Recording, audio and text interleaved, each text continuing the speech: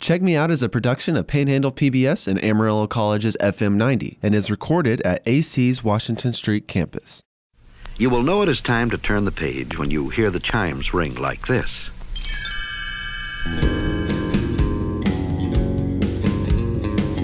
Welcome to Check Me Out, a podcast for book lovers. I'm Amy Hart, and with me is Hillary Holsey. Today we're going to be going off the page with author Ry Curtis. We're going to talk about his new novel, Kingdom Tide, which is available now. Ry, welcome to Check Me Out. Hi, thanks for having me. So Ry, tell us a little bit about your background and how you got to where you are right now. Well, I'm originally from Amarillo, and I decided to leave when I was about 13. I went to a school in California, and then from there I, lived in LA for a little bit. Then I moved to New York, and I've been there kind of ever since. And I've been just writing and trying to get things in front of people so that it might be published, and it happened. So yeah, that's kind of now where I am. And this is your first book, and it's already gotten a great reception. Yeah, it's been very exciting to see how it all works. And yeah, I've written a book before, but it wasn't published, and I tried to, send it out, and then, but this one seemed to hit, so. So what is that process like, publishing? Well, it's can be kind of a strange and complicated one, or at least it is for me. It's, so I have an agent who's really helpful, and he just kind of sent out the manuscript to the right people, and then they started to, I was lucky enough that that several people were interested. And so Little Brown is a really great publishing house, and so I was very fortunate that they liked it. And the editor there that wanted it was, his name's Ben George, and he's fantastic. So he took it, and we started editing it together, and that process was very new to me, so I had quite a lot of questions, but he was very gracious to answer all of them. So let's talk about the book. It's called Kingdom Tide, and you learn pretty quickly what that means. So if you're a person that might not know what Kingdom Tide is, which I did not. I didn't either. You will learn what that actually means. Can you kind of give a brief, overview of the book? Okay, well, the book is about a 72-year-old woman who is recounting, well, she's 92 as she recounts her time while she was 72, lost in the wilderness, the Bitterroot Wilderness in Montana. And so she is recounting that, and she went through a lot, and during this whole time she's being pursued by a park ranger named Ranger Lewis, who is trying to find her and rescue her. And there's all sorts of crazy hijinks and oddballs that, to put it lightly. Yeah. Oh my God. Yeah, so, that's ostensibly what it's about, but I think that's, in some ways in my mind, that's kind of a ruse for me to talk about a lot of other things that I find interesting, which, themes in the book, primarily, I think one of the top ones is moral relativism in some sense, or at least tolerance. We talked about that a lot this morning because we were like, man, there's so many different layers to this book, which we both really love. I also think it's very fascinating that your two main characters are women. Oh, yeah. And they're both so different as far as characters go. It's like two women that would never have anything to do with each other or meet each other in any sort of capacity. Did you intend for them to be like a foil for one another? Oh, or yeah. Was that your... They're kind of counterpoint all the time with each other. That's why it's fun to do those parallel narratives, and you can mess around with the time during, how they kind of cross paths, and yeah, they're definitely thematically in counterpoint too throughout the whole narrative. Every person in this book is so damaged. Yeah. Like I think that was you figure this out very early. Not a spoiler alert, by the way. This is just something you figure out pretty early on. You're like, wow, these people all have so many issues, right? And I think that that's the interesting thing about this book, because people start putting away those issues to try to find this woman, especially Ranger Lewis, who is probably the most damaged person in this entire book. But why make them so damaged? I mean, you didn't have to do that, right? I mean, or do you feel like you did? Well, I mean, I think, again, that's intentionally done to point to all these themes that I wanted to address. I mean, everybody is somehow lost or misunderstood at some point in their lives, or continually. And so each one has some necessary alienating thing that is keeps them from being uniquely in touch with other people. So I think that it's important to have a cast of bizarre characters for this book, because, and probably every book that I want to write, because I like the idea of misunderstanding and alienation and judgment. And so if everybody's kooky, then everybody's going to be wondering why each character is kooky. And I think it just helps add to the over. It does. And for us, the reader, I think it's like, what are they going to do next? Because you don't really know what I can't really pinpoint how Blor's going to act. Yeah. I don't know. Dude's crazy. So I don't really know what's going to happen. You know, We talked a lot about how you quite expertly use something, the Merlot, how she wears that like a badge. And we're like, why do you think he did that? And Amy said something like, well, it's the color, because you can automatically identify it on her lips and on her clothes. And people look at her and know she's been drinking all day. You make a snap judgment about It's people. blood-like. I thought And that it's was blood-like, so yeah. cool. Yeah. Thank you. Yeah, I find that's an interesting part too for me, because I really wanted to be grotesque about her Merlot consumption in the book, and so I You did it thought- well. Yeah, Yeah. so- It is grotesque at times. Yeah. Yeah. So I thought that, it would just be neat to keep hammering that. And it is a very visible kind of drink to have. So I thought I like to have a lot of visual elements too, and that's one of them.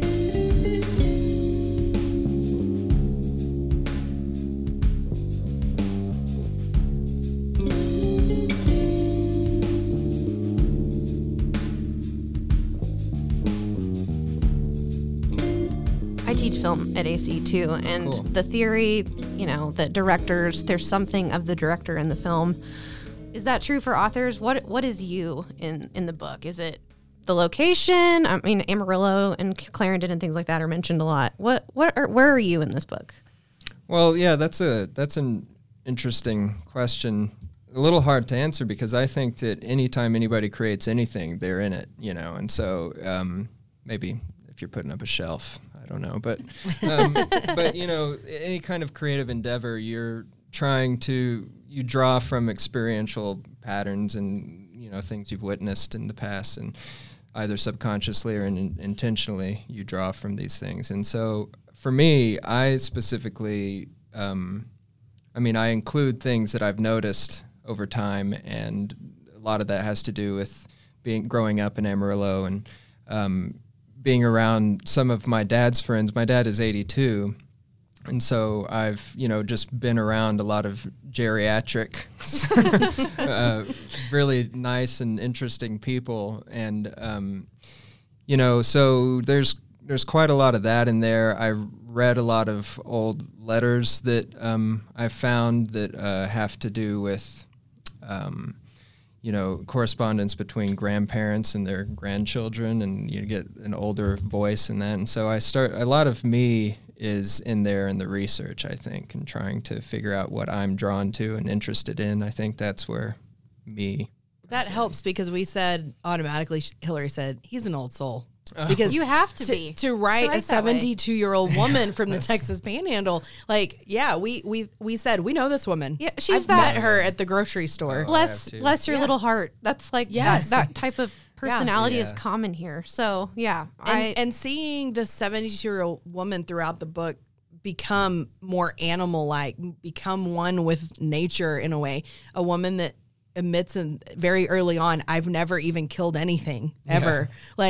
And now she's having to learn how to survive. And I love that. I mean, because it's like, I could see myself being that little lady one of these days, like, oh no, Well, I let's really hope wish not. I would have went. Yeah, I really hope not. But it's like, I understand Yeah, that. And, no. but I love hearing you mention the Panhandle Plains Historical Museum and the Little Theater Yeah. and Charles Goodnight and all of these things that mean a lot to us and might not mean as much as someone in New York or LA, but it still drives home the very simple life that we all live here. And, you know, And maybe not so simple. and maybe not so simple. Yeah. And when she starts talking more about her relationships and her husband's relationships, it's deep.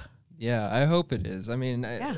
and I think in part it may feel, resonant because of all the details that I think, in fiction, to make something ring true or have some sort of authenticity, it doesn't have to be realistic. It can be hyper realistic or surreal. But it is fun to anchor things in certain details. There's a good kind of specificity that can lend truth to something, and it can be as bizarre as it wants to be. I mean, that's a lot of screwball comedies that I like are like that too. The kooky details seem so real because, obviously that old common expression that, is fact is stranger than fiction, so. Well, this had I thought that while I was reading this about screwball comedies. Like Bring Up Baby and things like that, where the farce is so out there, it's not believable, but yet it still draws you in some way because the fascination surrounding it. I really like Preston Sturges' screenplays a lot, so I think that there's some of that. That's awesome. Well, we were talking about it's dark comedy in a lot of scenes and a lot of things that people say, and you're like, I really should not be laughing at this because this is a horrible time for these people, but it's really funny, and we shared one of the moments not earlier. To spoil anything. It's really early on, so I don't think it is a spoiler. I mean, part of the thing is there is a plane crash. We know this. We all know and that. She ends up surviving on her own. When she goes to look at her husband and she sees that the jam is still on his chin, I laughed so hard. I was like, what's wrong with me? Yeah, this poor man who has lost his life, and Yeah. she's still looking at the jam. But But that's something You're we not would supposed do. to laugh at that. Yeah. though. No, I'm kidding. Yeah. No, you're supposed to laugh at every single thing in the book. To me, I'm glad you guys talk about that, because to me, I want everything to be a question of whether or not I'm laughing at this correctly, Silently or not. by yourself? Because to me, whenever I want to write something, I want the tragedy and humor to be folded into the exact same moment as much as possible, because the stuff that I like to read, baffles me whenever I get to a point where I can't discern if I am laughing for the right reasons or if it makes me uncomfortable and question something why I'm laughing, and that's pretty fun to do. But the dark comedy, it's We love it. and here's the thing: if you've been through a tremendous amount of grief in your life, it's like that moment where you go, man, why did I just think that? I'm a horrible person, right? Yeah. And she's probably thinking, wow, I just went there. I'm not even realizing that the horror before me, except I'm looking at the jam on his chin, But that's how grief works sometimes. It's like your protection mechanism Sure, just laugh against at the it. horror of it. Yeah. And so I thought that was very spot on. Oh, good. Thank you.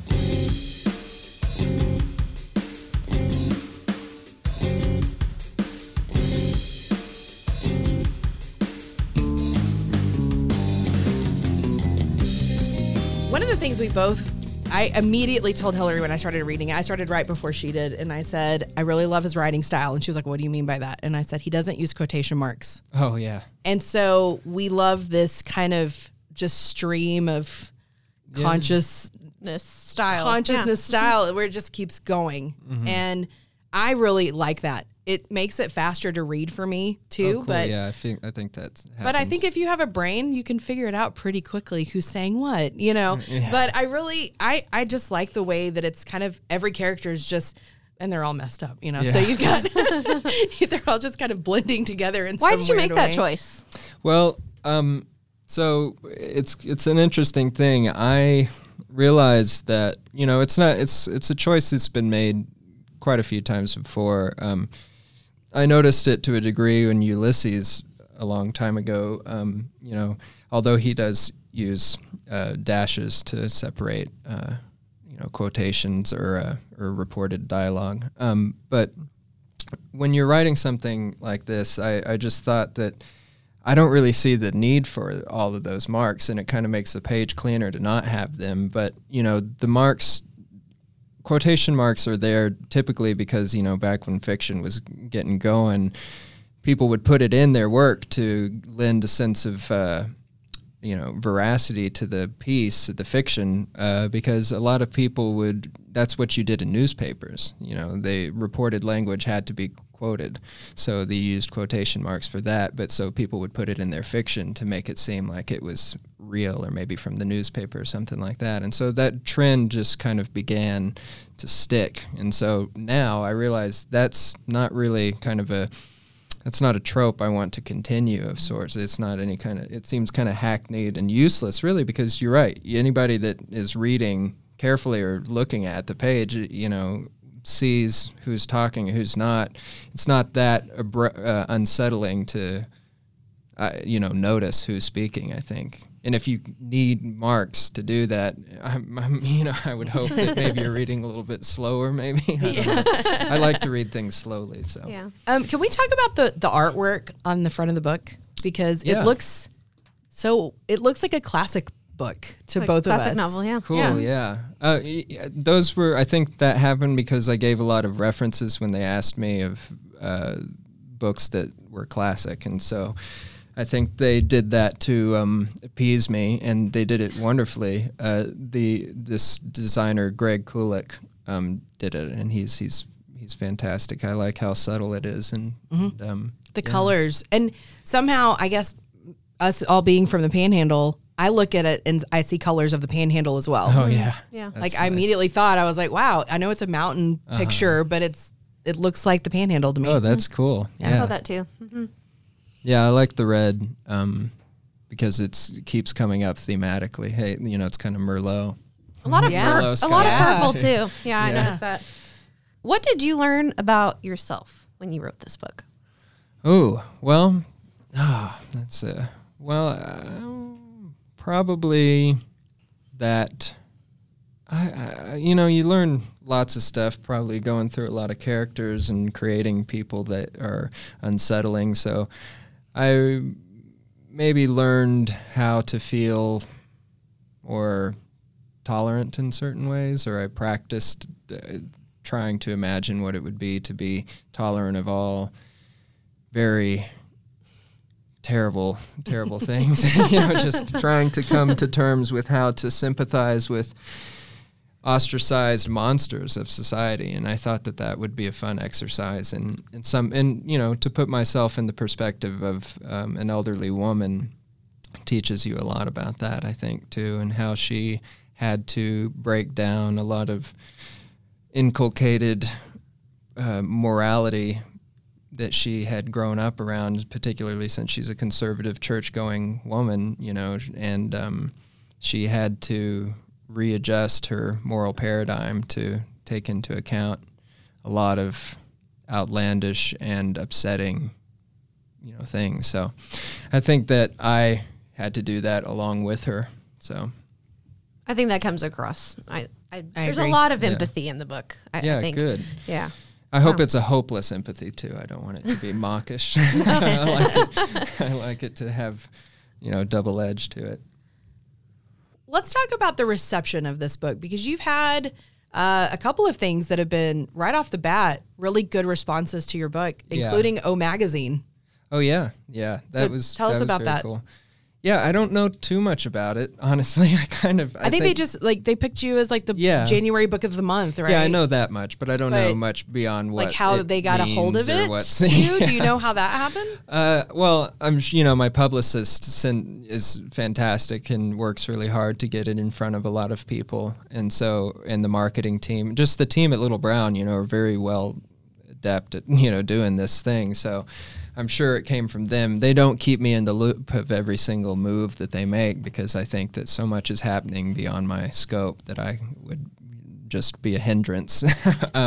But yeah, it's fantastic to get just emails pop up and say, hey, look what cool thing happened. And, I really, to be honest, haven't followed much of contemporary publishing industry stuff for up until this point. And I still hardly do, but it's, so it's all kind of beyond me. And so when something happens, I kind of need explanations. And, But this one, yeah, I'm grateful for all of it.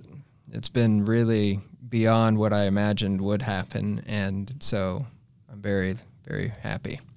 Especially for your first novel. Yeah, that's awesome. The thing. Yeah. And, you know, a lot of people that I really respect have given me some of the best, you know, praise and just encouragement, and that's really important to me. And some of the reception some of the best reception has been the negative stuff, because that honestly, to me, I really like that. I learned about this website called Goodreads when this started happening, and that's a really funny website to peruse because it blows my mind. I don't understand some of it, and I don't, you know, and then it's just such a interesting, and I don't really know how I feel about. I don't really like social media in general. I've never had any up until this point, and so it's been interesting for me to navigate that and to peruse that website, and some of the best reviews have been the ones that people kind of are up in arms about something in the book, and usually what they are calling out is something that I very much think is the most important part of the book, or Really? very integral, and so that's always reassuring to me, because I'm kind of a contrarian in a lot of ways, so I like that when that happens. It's all been really fun for me. You know? I'm glad. Yeah. I read some. I went on Goodreads last night after I finished the book last night. Cool. Thank you. And I of course looked at the 1-star reviews. Yeah. Like, why not? What'd they hate about it? They are pretty wild. And someone was saying something about like the repetition with Merlot, and I was like, you kind of missed the point entirely. Like that's what most of the 1-star reviews were. We'll mention that too. Yeah. I know, I find that, and that it's interesting because, and that's something I've learned from friends that are writers too. A great friend of mine, you know, James Hannaham, who's been very helpful to me and kind of a mentor. He's got a great book called Delicious Foods, which you guys should read. It's also on Little Brown. But he, you know, would always point out that, you know, you learn from these. If somebody is responding to it in a way that you've intentionally wanted to include in the work, then it's still good, whether or not it's a negative or positive response. And I remember having a conversation with him about that at one point. But yeah, that's kind of what I've been doing, is just looking at everything, and it's been amazing. But yeah, I've stopped looking now on Goodreads because I looked for a little bit, but now there's too many, and it would just be bizarre. Well, there were like around 4,000 at this point, and there are a lot of great ones, more than the bad. So you're doing a great job. Oh, good, thank you. Yeah. So, what if someone came to you and wanted to turn this into a film? They wanted to adapt it. What do you think about that? Well, they have, and so I can't probably shouldn't talk too much about it, but that is going on in the moment. That's so cool. We're fangirling. Because I thought about it the whole time. I mean, you paint such a clear picture. It's very cinematic, I think. Oh, cool. It's very cinematic. Well, I like completely film, agree. and I've written several screenplays, so I've practiced doing that. Probably, you know, when I was young, I wanted to do that more than anything, and also write fiction novels. But yeah, I'm glad that cinematic quality kind of comes across. That's nice to hear. Did you actually have people in mind as you were writing this, like a person for each of these characters? You mean in terms of people in my real life that they're based Real life, on? or just anyone. Or what they look like, or... No, well, I do have ideas of what they look like, but nobody that's referential in real life. But I mean, that's not, there's, you know, pieces of it, but like my grandmother, I see her like a distorted version of her, and as Cloris. And there's, you know, every character in fiction is some sort of Frankenstein of people you've met and encountered, and people you've seen on TV. And where did this idea come from? I mean, Did it just fall out of you, Yeah. or like what happened? Well, I mean, I'm always trying to have ideas and keep them organized in a book and try and use them. So it ended up in there.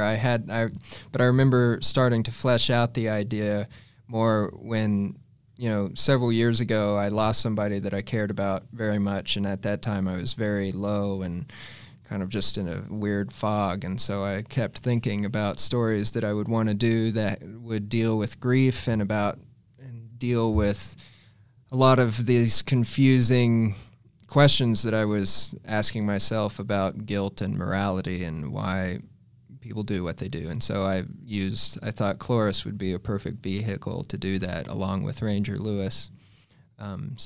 Because it's a common theme among pretty much everybody in that book is grief. Yeah. Everybody has really lost somebody. Yeah. In one way or another. And putting somebody in a grief moment, but then being like, the grief has to play second fiddle to surviving now. So it's like taking that worst case scenario and like turning it on its head. I mean, that's a good point. It does always, and to a degree, unless you're going to just wallow and, melt into a little puddle. But there were a couple of times that as I was reading it, I was like, man, you obviously have been through some grief. Because you can't, I don't think anybody that hasn't been through that level of grief, you can't write it that way. Yeah, maybe not. But it certainly did come out of that. So we typically, on our regular podcasts that aren't off the page, we have people recommend books to read. So maybe a good jumping off point would be to say, like, who are your favorite authors? What books do you read? Well, I guess I'd mentioned that Delicious Foods book by James Hannaham. And, but, I like to read, I haven't been reading a lot of fiction lately, but Charles Portis just died, and he's, a hero of mine. He, wrote True Grit and Masters of Atlantis and several other great books. But he's fantastic. And then, I've been mostly just reading a lot of research stuff that's based around local histories, some of them published by their, the people that write them, these self-published little narratives that they think are important, and they're usually elderly people that do that, and I love coming across those. I read a book called Old Mobeetie, which is about this area. It's a little historical book. I read that recently, and it's a collection of different news items from the late 1800s from this, and that's pretty great. And it's fun to see what people are angry about and having discussing in the newspaper. But I haven't read any new books lately. No, I haven't read a single, new book out lately. So sorry. No, that's good. I only read old things too, so your book is the newest book I've read in a long time. While, so, yes. Do you have an all-time favorite book or author? No, I don't. But I like a lot of different authors that I like. I was reading some letters by Flannery O'Connor the other day because people kept mentioning that something about my book was similar to Flannery O'Connor, and so I spent time reading that a little bit. And I'm starting to like that a considerable amount. I don't know. I mean, I don't really have one. I think I would say, like I mentioned Charles Portis. Probably. I do like James Joyce a lot. I used to read a lot of Dickens when I was a kid. And you don't hear that often. Well, yeah, I know. That's because that's thanks to my mom and my grandmother. They loved Dickens. And so it was always just around. And so I kind of forced myself to rise to the occasion and read it way before I probably should. But I think that's an important thing to do for people, is read books that you don't understand until you do. Even children should do that, in my mind, or if they have the opportunity. Where do you usually write when you're writing? Oh, I just write flopping around my apartment in different positions. I'm always find myself kind of balled up in a pretzel in some kind of place. And I don't, it's just, I kind of just roll around. I don't leave the apartment because I don't like to read in front or write in front of other people. I don't know how people do it. Sometimes I look over and see people doing that in coffee shops, and it always seems a little bit performative to me, though. Do you write like handwritten or do you type? Well, I do a little bit of both. I take a lot of notes when I'm reading things that I think I might want to, pull from, or and I do that handwritten in different kind of notebooks. And I keep a little notebook with me all the time that I have just series of ideas in. And so I do that all with a pen, but then I do most of the main prose on a computer. And what do you do when you're not writing? Not much lately. But it's all pretty much been writing or doing stuff to, help the Kingdom Tide book come around. Well, we both really enjoyed your book. We did. I Well, really, thank you very much. I really I'm glad you did. From the first paragraph, I knew I was going to love it. Yeah, me I too. Good. Yeah, It was a good hook. it was a good hook. Yeah. And you have a really great way with words. I think you painted such a great picture. Thank you. So I recommend this book definitely. I do too. My grandmother asked me to read it out loud to her last night. You had to be careful about which Yeah, parts. that's what I asked her. I was like, "What?" She was surprisingly okay with a lot of the things that you might think a grandma wouldn't be. And she thought Cloris was hilarious. Oh, good. So she's 87. So Oh, wow. yeah, she was very into it. So I think she'd recommend it too, probably. Well, good. So, well, we appreciate you coming on, and good luck with everything. And I know you mentioned earlier you're working on other books, or you're wanting to. Anything that we can expect soon? I don't know how soon, because all the process takes a while. I mean, I sold this Kingdom Tide about 2 years ago to Little Brown, so if I even sold the book I'm working on now by the end of this year to somebody, it would be a couple of years probably, Yeah. or Yeah. something, But I'm working on something now, and hopefully, I like it, and other people do too. Well, thank you so much for joining us. Rye Curtis, the book is called Thank Kingdom you, Tide. guys. Check it out.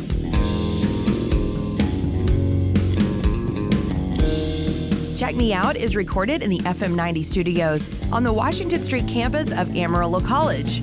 Special thanks to Scotty Vanderford, Colin Lutz, and Stevie Brashears, who designed our really cool logo. Also, a huge thanks to the Mag 7 for providing all of our music. Make sure you hit subscribe wherever you may be listening.